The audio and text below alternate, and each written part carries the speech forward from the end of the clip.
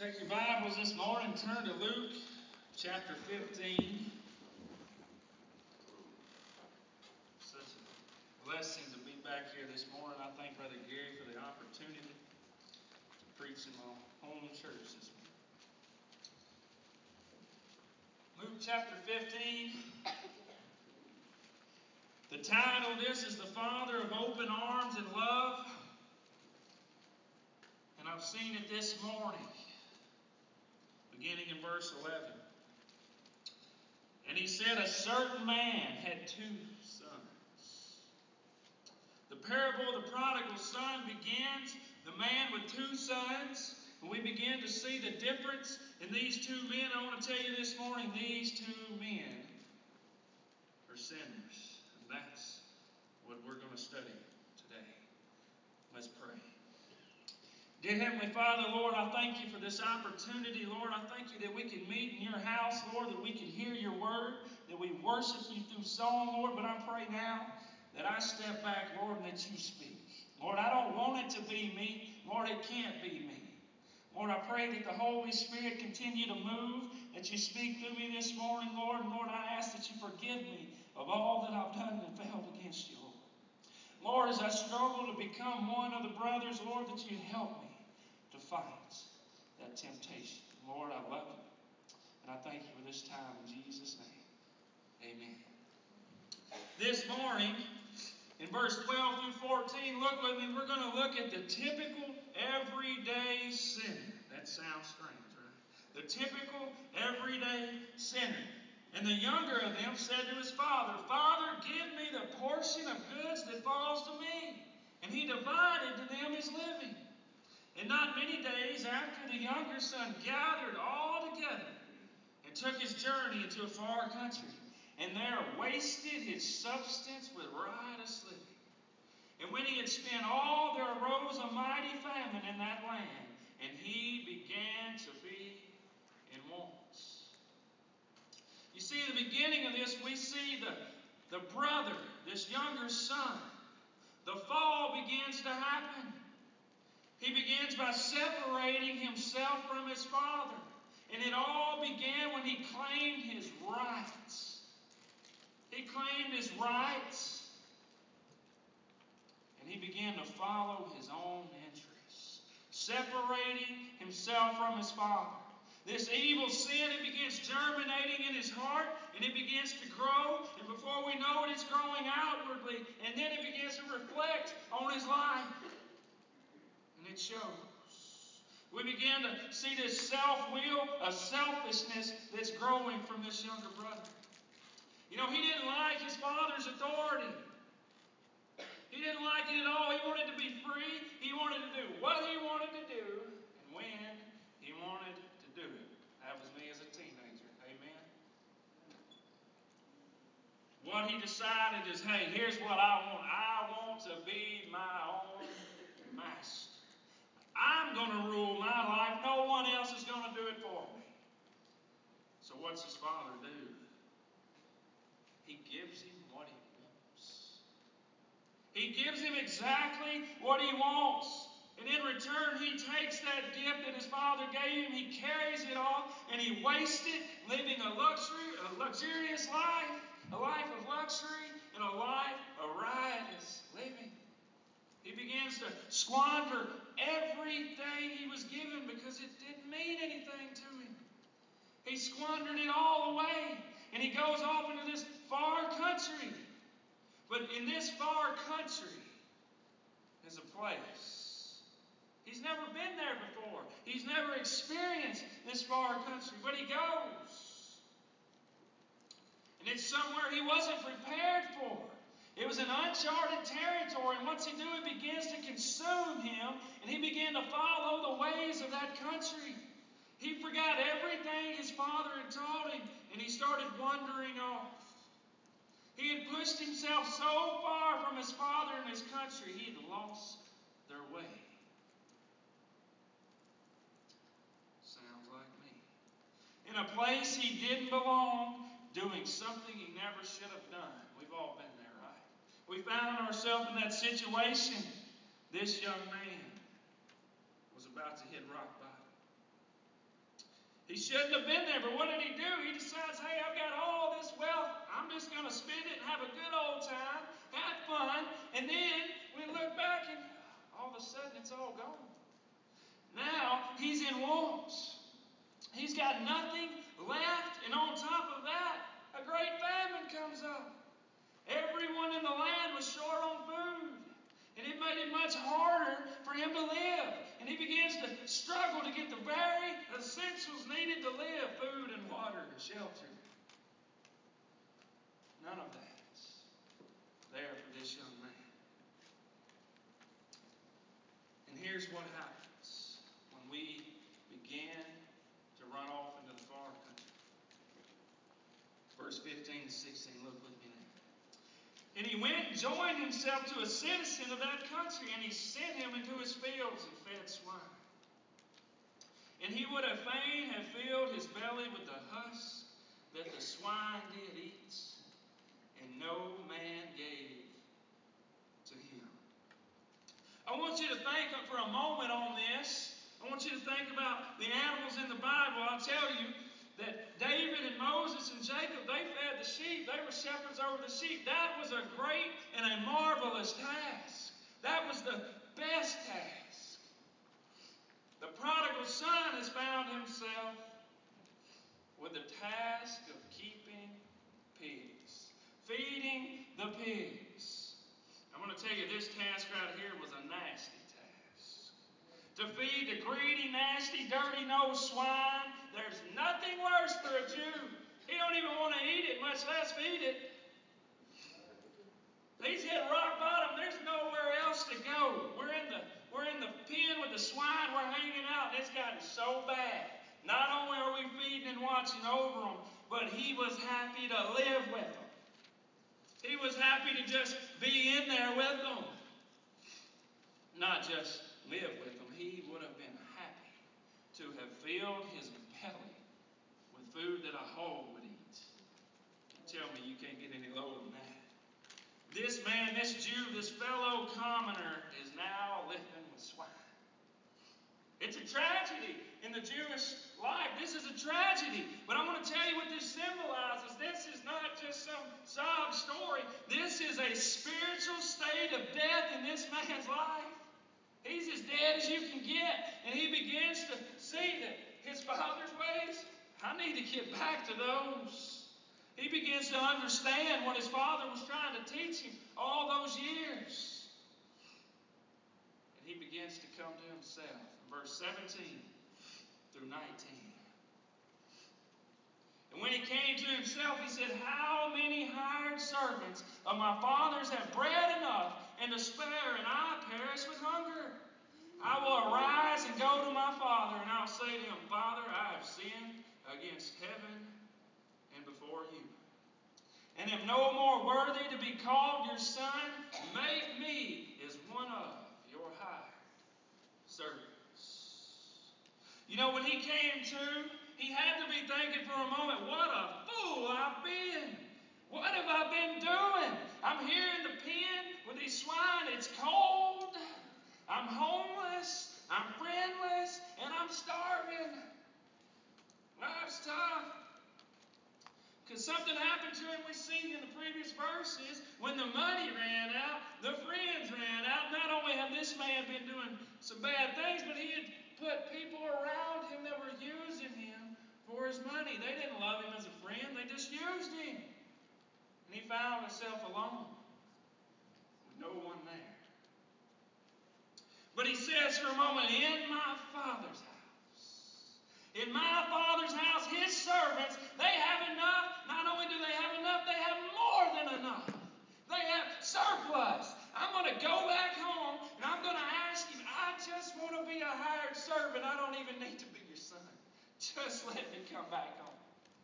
But I want you to see something. What's going on here is this big R word. We have to do it all the time. It's called repentance. He starts realizing he needs to repent. He's figured out, I messed up. I've messed up. And he began to see the only way to fix what I've done. I've got to go back home to my Father. I've got to go back home to Him. He's got the wisdom that'll help me through it all. see, when a man tries to live without God, he's trying to live without life itself, and it doesn't work. We can't make it without God. For God is love, and it can be reversed around that love is God, and that's so true. But to be without God is to be without hope in the world we live in. We need God. And the young man began to realize this. What he started to see was that to be with God was a sure hope. And it was a sure future. No doubts. So he turned his eyes upon heaven. He began to realize, he began to confess what he really was. A typical, everyday sinner. I'm just a typical man. I'm a sinner that's not worthy of the blessings of life. But without you, Father, I'm nothing. Nothing. But I'll serve you, Father, not as your son, but as your servant. I just want to be your servant. I want you to use me, and I want you to use me because you love me, and you're going to take care of me. This man started to see something. He's not distinguishing himself anymore between his father's servants. He finds out, I'm not better than them. I'm just as guilty. And that we sit on the same level. I'm no better than these men. He begins to see this. What does he do? He wishes to be released from the misery of his lifestyle. He says, I'm coming home at any cost. He begins to confess his failures, and he starts to come home. That's the only way we're going to make it right. Confessing what we've done. And he begins to find this state of humble confession of his guilt. He starts humbling himself and telling of his guilt. He starts to feel the shame of the sin that he's put on himself. And he sees something in this. I found something interesting. That true repentance, right here, here's what he does. He sincerely desires to be controlled by the absolute will of God. And he said, I'm coming home. I'm going to give it all to you, God. I can't do it. I'm coming home. True repentance. Feeling the shame of our own sin.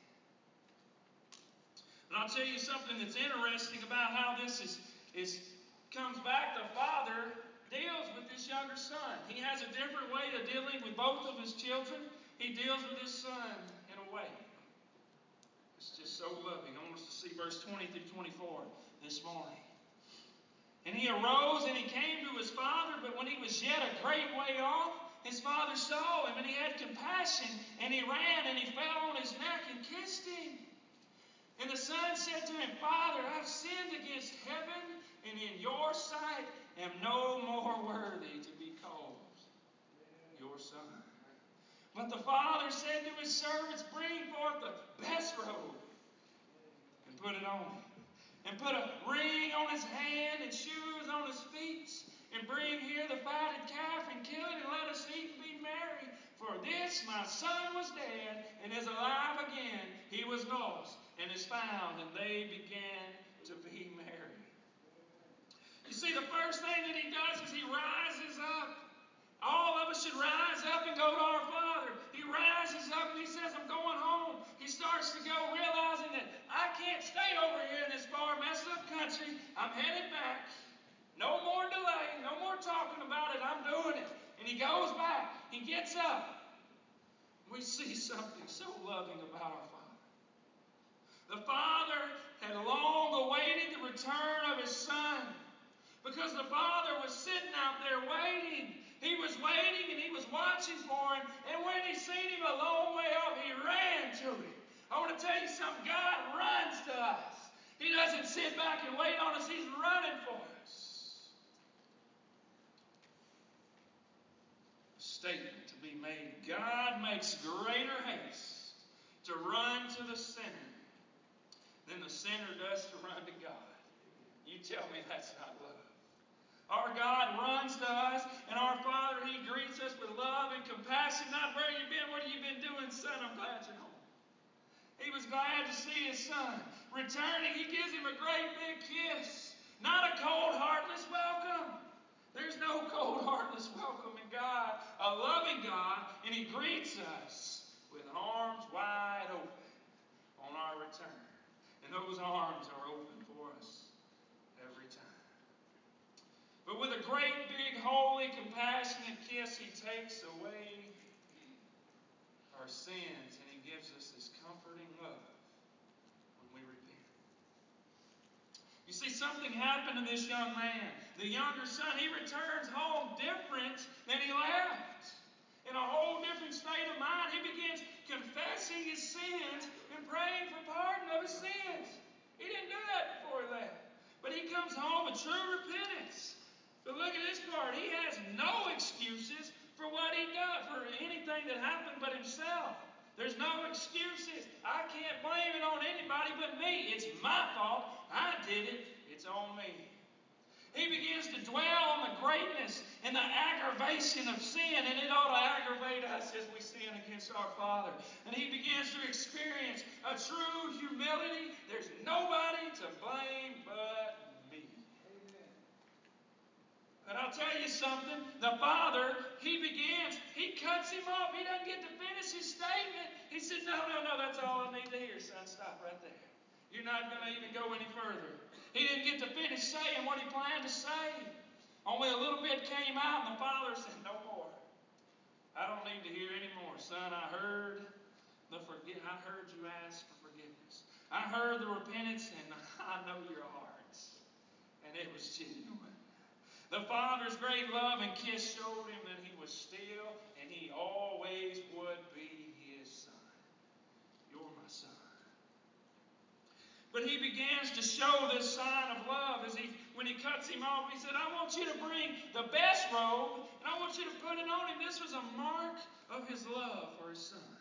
A mark of love. And he says, I want you to bring me a ring. And I want you to put it on his hand. And I'm not telling you the ring was just for beauty. I'm sure it was pretty. But this ring symbolizes a covenant of everlasting union between the Father and the Son. It never ends. It just keeps going. That's the kind of love God has for us. And then he goes as far as to say, bring him a pair of shoes. I don't know if he'd sold his shoes or how bad it got. But he wasn't going to wear those shoes anymore if he still had them. He said, bring him a pair of shoes because now he's going to walk different. He's going to be different. He's going to walk in a new way. He's going to walk in a way he's never known before. A new pair of shoes for a new feet. New feet. Feet that were forgiven. But I'll tell you in this, there's something to be said about this story, the way the Father handles his Son. There was free and there was complete forgiveness. I tell you again, it was free. It was free. All he had to do was ask for it. There was no period of humiliation. Not with God. No period of humiliation. There was no trial. He didn't have to do anything to work back the approval of God. He didn't have to work back to be his son. No. There was complete restoration.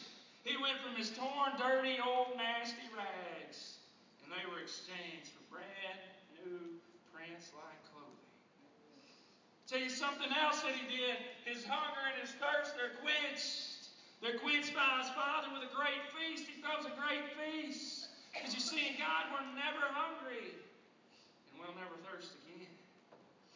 And I believe when the Father welcomes us back in with his arms wide open, that all of heaven shouts in glory, and God is so delighted to have us back. Oh, what love our God has for us in coming home. This man was the typical everyday sinner. He was the outcast. He was the sinner of the flesh, the one you could see, but he was something great. He was the repentant sinner. He had it fixed and repentant. But God, I'll tell you something about this. God will always be there with open arms for a repenting sinner. Arms wide open. And what better place to live than in the arms of God? There's no greater place. But you know, just when you think this is the highlight of the story, that it's over, woo, the son's home, everything's good, I'm going to tell you, something started happening. The devil had to get in on this part of it, and Christ begins to tell the story in this parable, this heavenly story with earthly story with a heavenly meaning. Christ is telling this story to the crowd. Guess who's in the crowd? None other than the Pharisees and scribes. They're in the crowd. He starts telling the story. Now we're going to see a difference. Something else is going to happen from being the repentant sinner. Now we see the elder brother come into the equation. What happens with the elder brother? I'm going to tell you what he represents this morning. He represents the self-righteous, the proud sinner, the spiritual sin that nobody gets to see in the flesh. I'll tell you, folks, it's Christians that we deal with this on a daily basis. I battle this every day to become one of these two brothers. We can either be the proud, self-righteous sinner, or we can be the repentant, typical, everyday sinner. I want to see what happens to this brother. Verse 25 through 27. Now his elder son was in the field, and as he came and drew near to the house, he heard music and dancing. And he called one of the servants and asked what these things meant. And he said to him, your brother is come, and your father has killed the fatted calf, because he has received him safe and sound. You see, the older brother, who was in the field working all day, he spent all day out there. He was the hard-working one in the family. Long, hard day of work, comes home. Oh, the younger brother's back. There he is. He's back. What's going on? Everybody's feasting at his return. And I'll tell you, when we first look at the elder brother, it would seem to the blind eye that he had it all figured out. He's a hard-working man, and his faults were going to be very small, right? The problem that we began to see is he was self-righteous. And I want to tell you that too is sin. The older son declares in all this, he begins his statement, that in all he had gone through for the Father, he never once received him back safe or sound. And he begins to make his accusation, verse 28 through 30. And he was angry, and he would not go in. Therefore came his father out, and he entreated him. And he answered, he said to his father, lo, these many years do I serve you, neither transgressed or disobeyed I at any time your commandments. And yet you never gave me a kid that I might make merry with my friends. But as soon as this your son was come, which has devoured your living with harlots, you killed for him the fatted calf. Notice in this part of the story, as it kicks off, that the father did not send a hired servant outside to go get his son. He said, I'm going to go get him myself. I'm going to go out there, and I'm going to get him myself. And he goes out and he starts loving on him, and he asks him, son, just lay aside your hard feelings. Just put them away. Come inside. Celebrate. Your brother's home. Let's throw a feast. Come in. Have a good time and be happy. But I want to tell you, the son, the way he spoke to him, boastful and rude. The father never once breaks down. He never once breaks his composure. He loved him all the way through it. He loved him with a kind and tender heart. The father begged him to come back inside. Please, son, just come back in. But we began to see this oldest brother. He begins to say, you mistreated me. Daddy, you hadn't been taking care of me. You're way too good to that unworthy brother. I'm the good son. I'm the good one. And his self-righteous pride, it begins to be very loud and very vocal. And the father's there to hear it all. He begins to show that he looked upon himself as the father's slave. I've been out here working for you all these years, being your slave, and now you're just going to take care of him like that? What about me? Seems like his heart was out of place. We don't work for God for that reason. That's not why we work for father is being accused of being an unjust master. It's not fair what you've done for him. And this brother, as we start to see into his life and his heart, he may have in fact been more lost than the younger brother. I'm going to tell you why. As pride set in, he had issues. The younger brother, he would confess his sins. No excuses. It's me, I messed up. But the older son, out of pride, boasts. How you could, son? With no confession whatsoever. He wouldn't even admit that he messed up. I never failed you. That's what he said. And I want to show you something else he never did. He never once had a concern for his brother that was lost when he came home. He never once had a concern for him. Instead, it's you never gave me. And he begins to fall into the very sin that the younger brother began to do originally. You never gave me. Never. Give me what belongs to me. It's mine. It's mine. That we must, we start seeing it. We have to have something that's separated and then it's given to us to feel like it's truly ours and we possess it. He's like, no, you give it to me. You separate it and you give it to me. It's mine.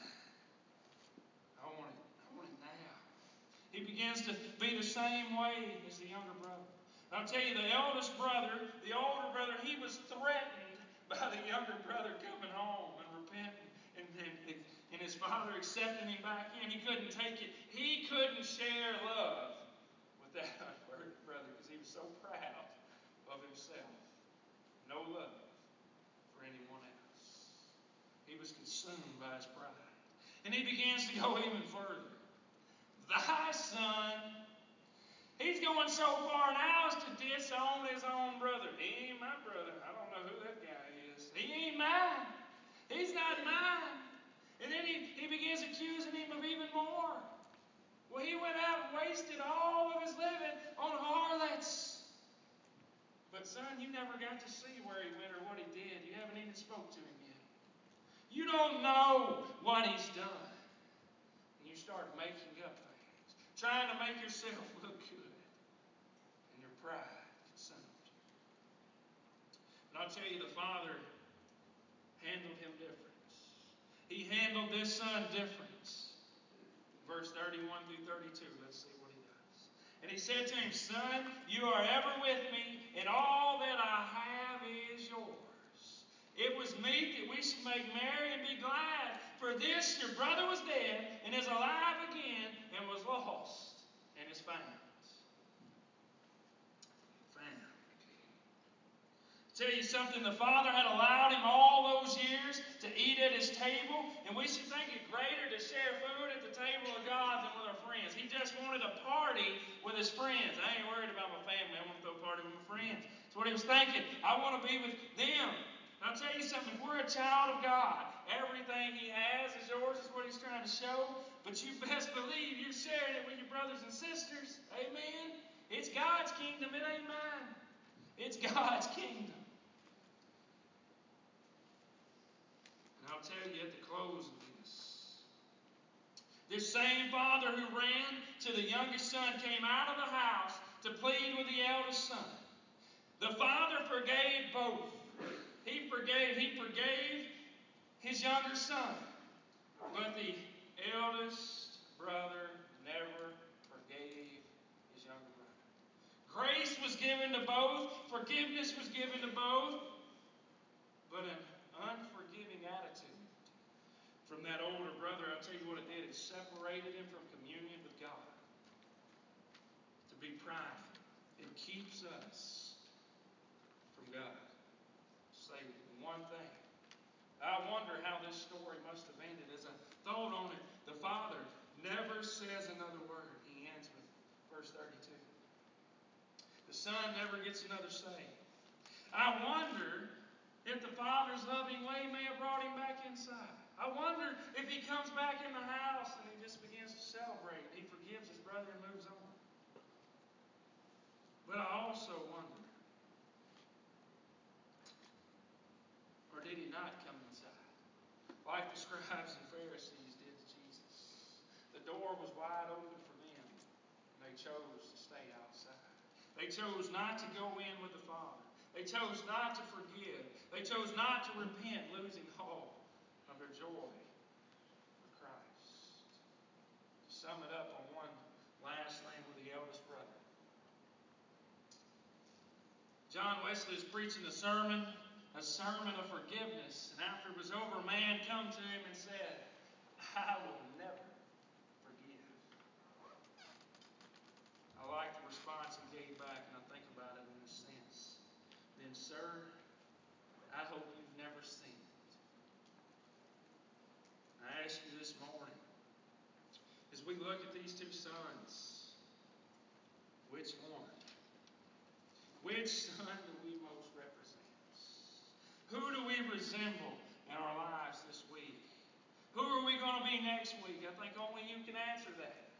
We see this from only we can answer who we're going to be. Only we can make those choices. I'll tell you something. If you think being one of the brothers was the point of the story, you totally missed the whole thing. I'm going to tell you this morning, I don't want to be either one of those two. I want to be just like that father. That father that always had his arms wide open. That father that loved. And that's what he wants us to be. He wants us to be just like the Father. The loving Father. And we will struggle between being one of those two brothers. How will we find it this week? Let's pray. Dear Heavenly Father, Lord, we thank you for the opportunity to be here this morning. Lord, we thank you for your word. Lord, we thank you for the Father that you sent to us. Lord, the Father that loves us, that always takes us back in. Lord, we thank you so much for that love, that everlasting, eternal love that you have for us, Lord. Lord, I pray as we go through this week, Lord, as we begin to struggle with the sin in our life, Lord, as we see ourselves becoming one brother or the other, Lord, that we hit our knees, repent. Lord, that we look back to heaven to be just like the Father. Lord, I thank you that you